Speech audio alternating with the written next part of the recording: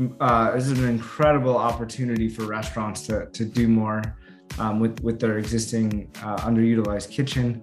Many restaurants felt the pain of the last 2 years of declines in foot traffic and having to make all these ridiculous infrastructure changes to support the off-premise category, digital ordering, delivery, pickup, all the categories that happen outside of their four walls. And this is just another way to increase that off-premise demand. And what's up, Zach Oates here, author, entrepreneur, and customer relationship guru. Welcome to Give an Ovation, growth strategies for restaurants and retailers, where we find industry leaders to share their secrets to grow your business. This podcast is sponsored by Ovation, the actionable guest feedback tool that works on or off premise and is easy, real-time, and actually drives revenue. Learn more at ovationup.com. Welcome to another edition of Give an Ovation. I am joined today by the one, the only, the famous Alex Cantor. He is a fourth-generation restaurateur being raised in the kitchen of the world-famous Cantor's Deli in LA. He is the founder and CEO of Nextbite, Forbes 30 Under 30, Fast Casual Executives Top 25, Business Insider's Tech Power Players. This guy is all over the place. You could see him on social media, in the real media, trade shows, speaking. Alex, thanks for taking some time to join us and give an ovation today. thank you so much for having me. Great to be a part of the show, Zach. Appreciate it. Yeah, absolutely. So tell us a little bit about Nextbite. I know that most people are somewhat familiar with Nextbite, but how do you explain it at the current state?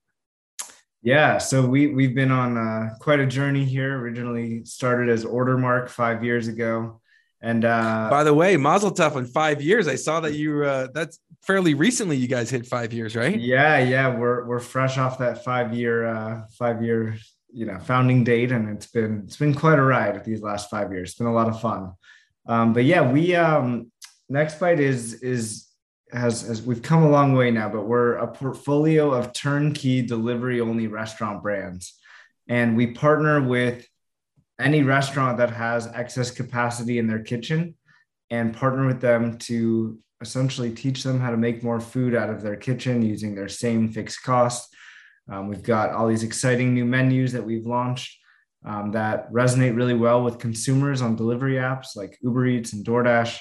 And we create this demand for them and layer an extra 5, 10, 20, 50 extra orders a day out of the back of their kitchen. So it's been this whole new exciting adventure for us, still leveraging that Ordermark underlying technology that aggregates all those delivery apps together. And that's what allows us to layer these incremental orders on top of these businesses without disrupting their operations. Love that. Now, there's been a lot of discussion around virtual for good and for evil.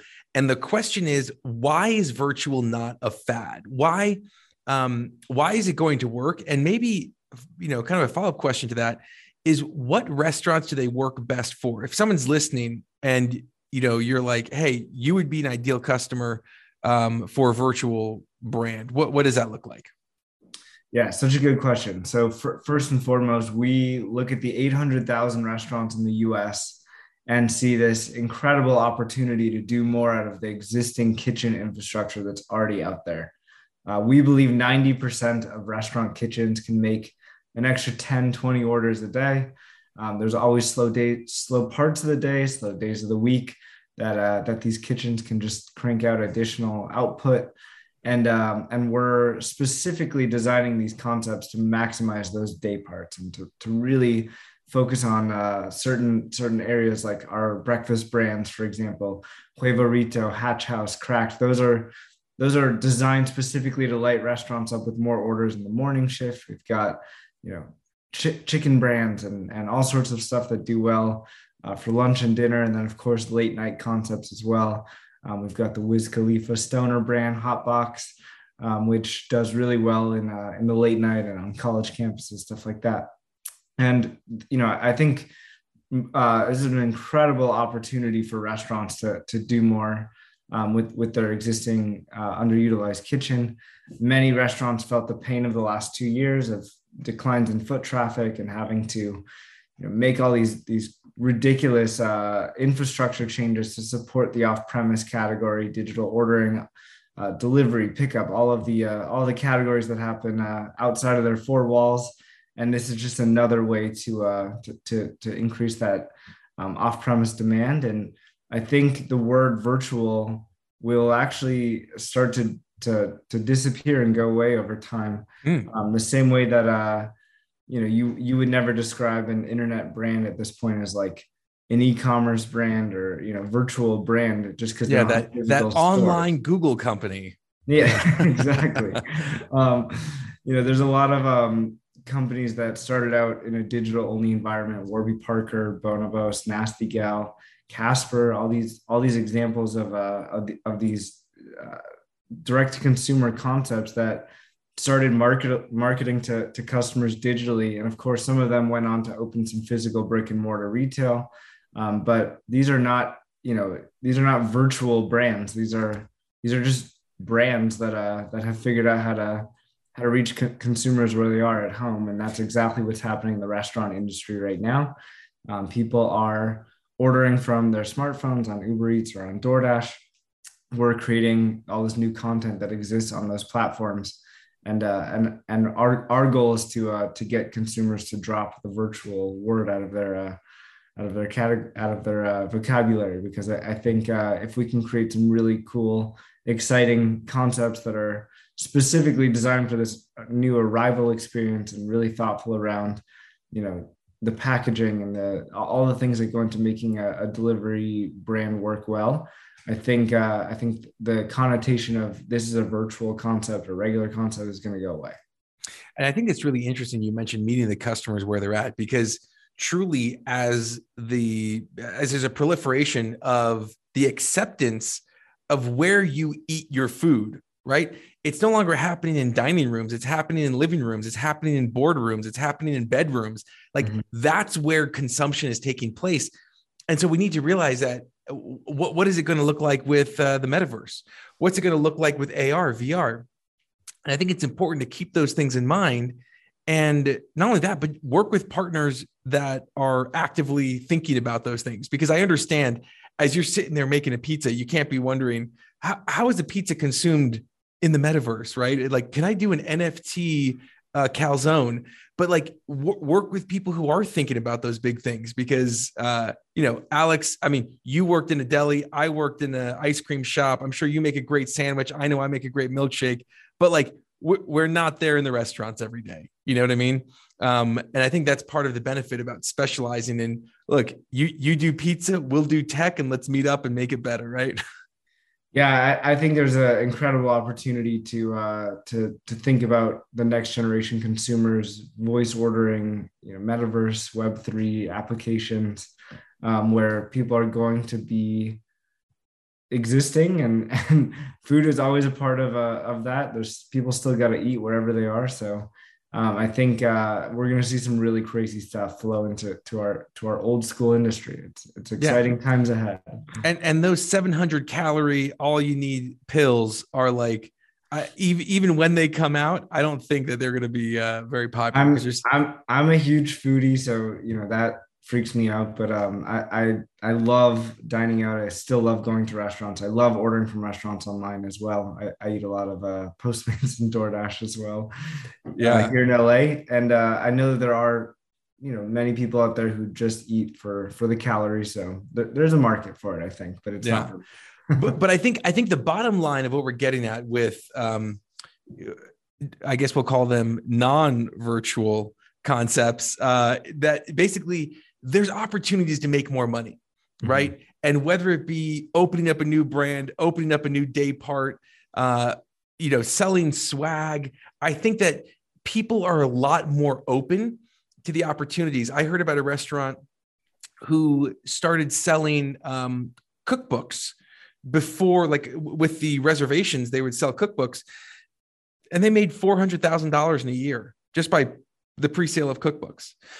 And so we need to open up our minds to what does it mean to be a restaurant? And just as all of these virtual brands have gone, physical, I think that it's time for physical brands to do a better job of jumping to virtual And it doesn't matter if you have 1 or 1,000 locations, the opportunity is there for that. Yeah, I completely agree with you. I think there are a ton of restaurants that were never set up for anything but an on-premise experience, which makes it even harder for them to take their menu and convert it to work online. And I think there's some brands out there like Chipotle and Wingstop that were really designed and optimized for this off-premise environment and experience. So, not every restaurant has the luxury of having separate entrances for delivery drivers and double make lines and all that infrastructure. But it is really hard for these restaurants that were not designed for that to evolve their physical setup and layout. And I think there are a ton of incredible opportunities to do more than just service the average basket size of your guests. We saw a lot of restaurants get creative at the beginning of COVID when restaurants became groceries, selling a dozen eggs or produce and meal kits and all this sort of stuff. We're seeing a lot of restaurants innovate with frozen shipping and distribution through platforms like Goldbelly and others. And there's all these channels to put your brand on. And if you're not listed on any of these apps, you don't exist to the people who use them regularly. So it's really more important than ever to have this omni-channel experience where you can reach people through whatever channels they're using. We've always been a big advocate for restaurants to plug them into as many platforms as possible, even the small delivery providers, down to the local players and the catering apps. Are just so many avenues in which you can put your brand and get that exposure, get that reoccurring order behavior. So totally. And I think that I love that you're talking about, changing up the kitchen structure, because as you're doing that, think about how virtual brands can fit into your kitchen, right? There are ways to optimize your kitchen space. One of the Chipotle competitors, I guess you'd call them, a very large fast casual Mexican concept. They have, I was just talking, they're one of our customers, and I was talking to one of their executives, and they're saying that their new stores have 4 lines to make burritos on. 4 lines for to go, for walk up, for drive through, and then for third party. And so just thinking about that, it's just, how do you optimize? I think that's a really good way to think about it. But one thing that we often hear whenever we talk about virtual concepts, speaking of optimizing, is labor, right? They're like, oh man, like it sounds nice to make 10% more, but like, I can't even get my staff to do what they do, to do our concept right. What do you say to those people that are worried about, either having enough labor or having the labor that they do have be good enough? Yeah, such a good question. So we're seeing a lot of pain points right now for restaurant operators everywhere.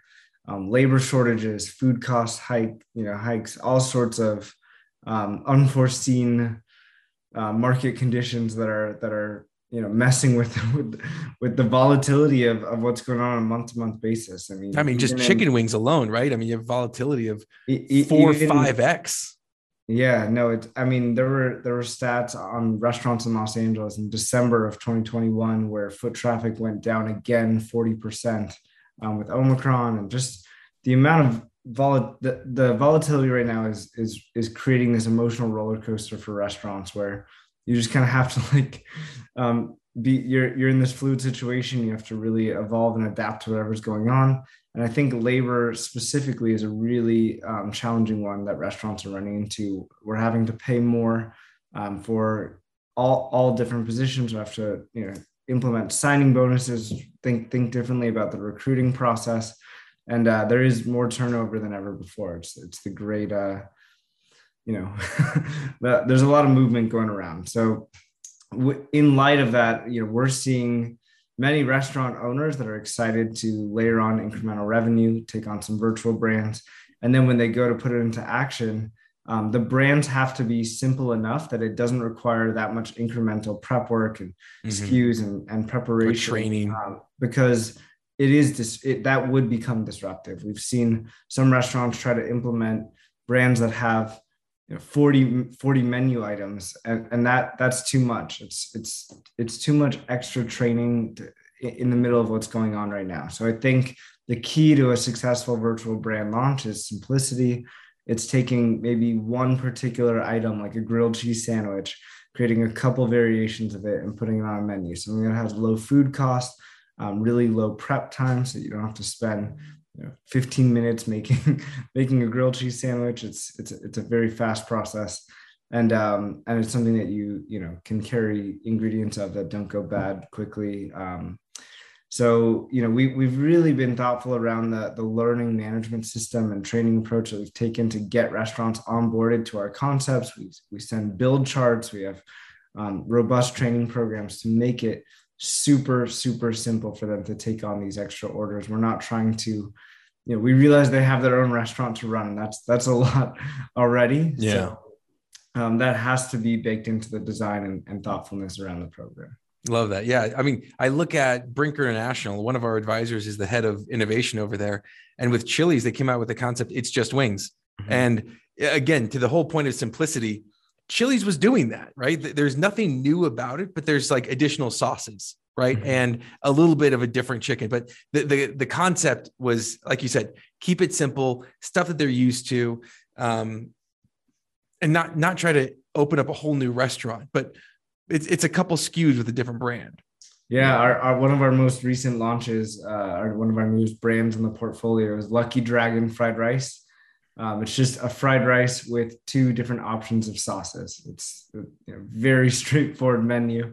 You wouldn't normally see an entire restaurant around fried rice, but it's almost more like a food truck style concept. Yes. Yeah. I think that's a great way to think of it, right? We have one of our customers, the virtual ghost truck kitchen or the ghost truck kitchen in Jersey City and Hoboken. And it's like, that's the whole concept, right? He's got 8 concepts. He's running out of 800 square feet and he's making a killing because again, each one is very specific. And he spent a lot of time curating a good dish with a couple of modifiers. Mm-hmm. All right. So jumping into things, what is the most important aspect about guest experience nowadays? Loaded question. There's not an easy answer to that, but I would say, like this has been like true from the foundation of the beginning of restaurants. But I think hospitality is just like such an important component of the guest experience. And the feeling that you get when you go to a restaurant, you're being served, it's just like you're a guest, like a true guest, and someone's hosting you and guiding you through this experience. And it's a lot easier when you're going to a restaurant and you have a waiter and people who can recommend stuff for you, and you can send something back if you're not happy with the way that it is. You can ask questions, and I think that it's hard for that to translate in the DoorDash experience and the delivery experience. So we're trying to think about new ways for guests to interact with restaurants and, be able to ask questions, get recommendations,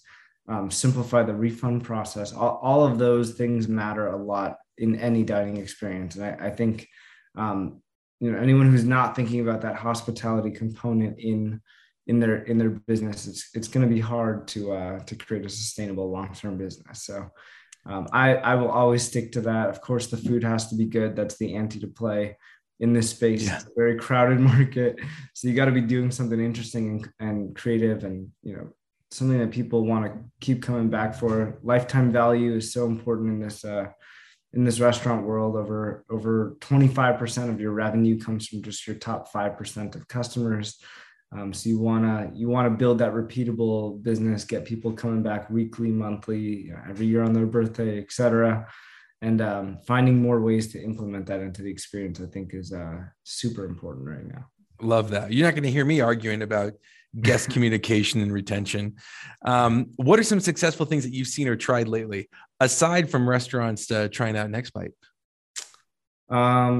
It's a good question. I think one of the most interesting models that has not been explored the way that it should be is the sort of like I think Sweetgreen actually announced something earlier this year. It was like the Sweet Pass or Sweetgreen card. I forget what it is, but it's like some sort of membership program where you get these perks and get, it's not wildly different from a loyalty card, but it is like a pass that gives you perks and certain percentage off on every order, trying to create that repeatable business built into the business model, which I feel like is a completely underutilized opportunity in the restaurant environment today. There's not a lot of restaurants that are thinking about loyalty. Recurring revenue, man. Yeah. It's I think there's a lot of room for building that into the model in different ways. And of course, Sweetgreen is always on the cutting edge with whatever they're doing. So it's cool to see them getting into that. Love that. And who deserves innovation in the restaurant industry? Who's someone that we should be following?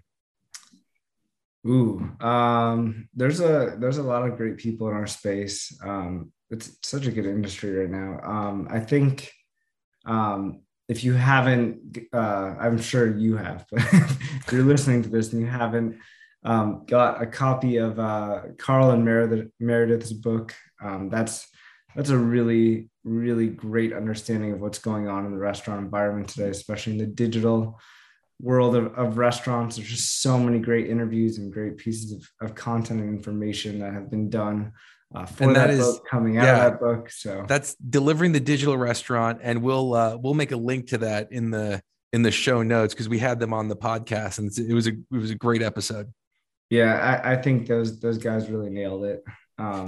So speaking of some celebrities, Alex, I know that you from where you're at, especially with Nextbite, you get a chance to meet some different celebrities. I remember last time we chatted, you just hopped off the phone with a famous rapper. And my question to you is, have you ever had like a fanboy experience meeting any of these celebrities?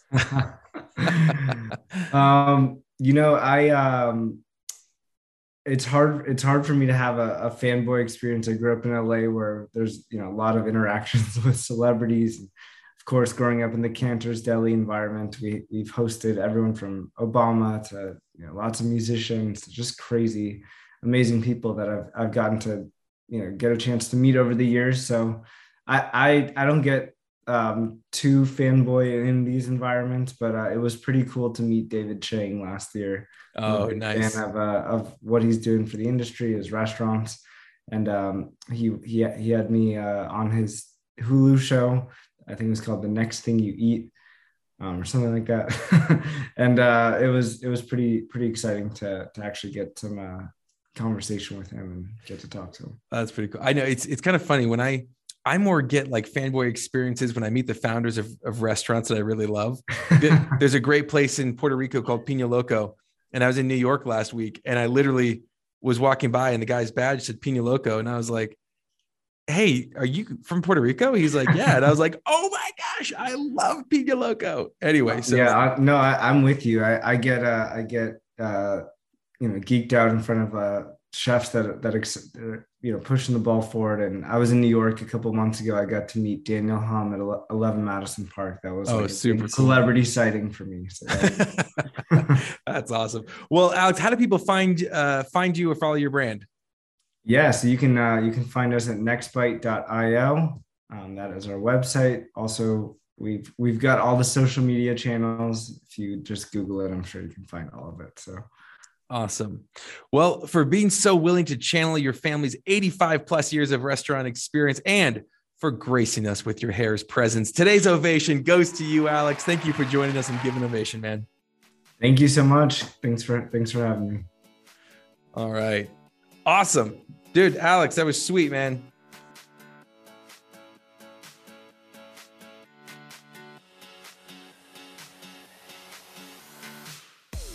Glad you're with us today, and thank you.